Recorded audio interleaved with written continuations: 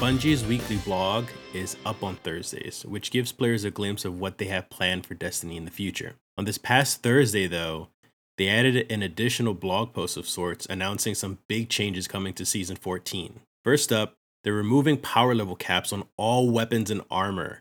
That means no more sunsetting. So finally, Bungie has heard the community and fixed this issue.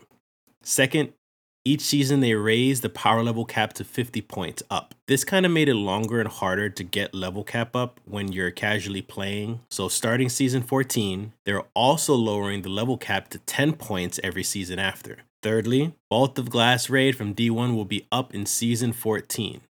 Contests and challenge modes will be up on its release dates. And a final note, they're finally bringing transmog to Destiny. 801, the Armory Guardian, will be able to turn any armor you unlock into an ornament in order to attach it to the armor you choose, making it look however you want. You can either complete her bounties to obtain currency to change your armor, or simply buy the currency through silver at the PlayStation Store.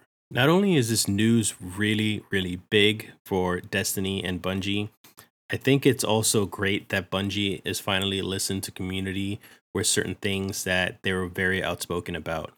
I think that Bungie really has this tendency to say that they're listening to communities and trying to pull ideas from them in order to make the game better.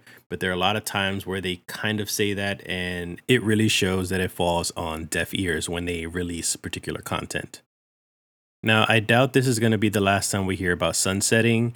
They say that they're basically going to work on different systems and stuff to try to make the experience better, but they're going to focus on it, or at least announce the information after the Witch Queen expansion, which, by the way, they have delayed until early 2022.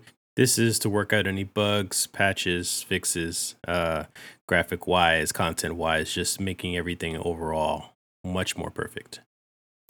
Tell me what you guys think of the news so far, and don't forget to listen to our other podcast episodes. We have new content every week, as well as a TikTok account and an Instagram account. Check out our Facebook account, YouTube account, and we have Twitch when we do our game streams. All of our info will be in our show description.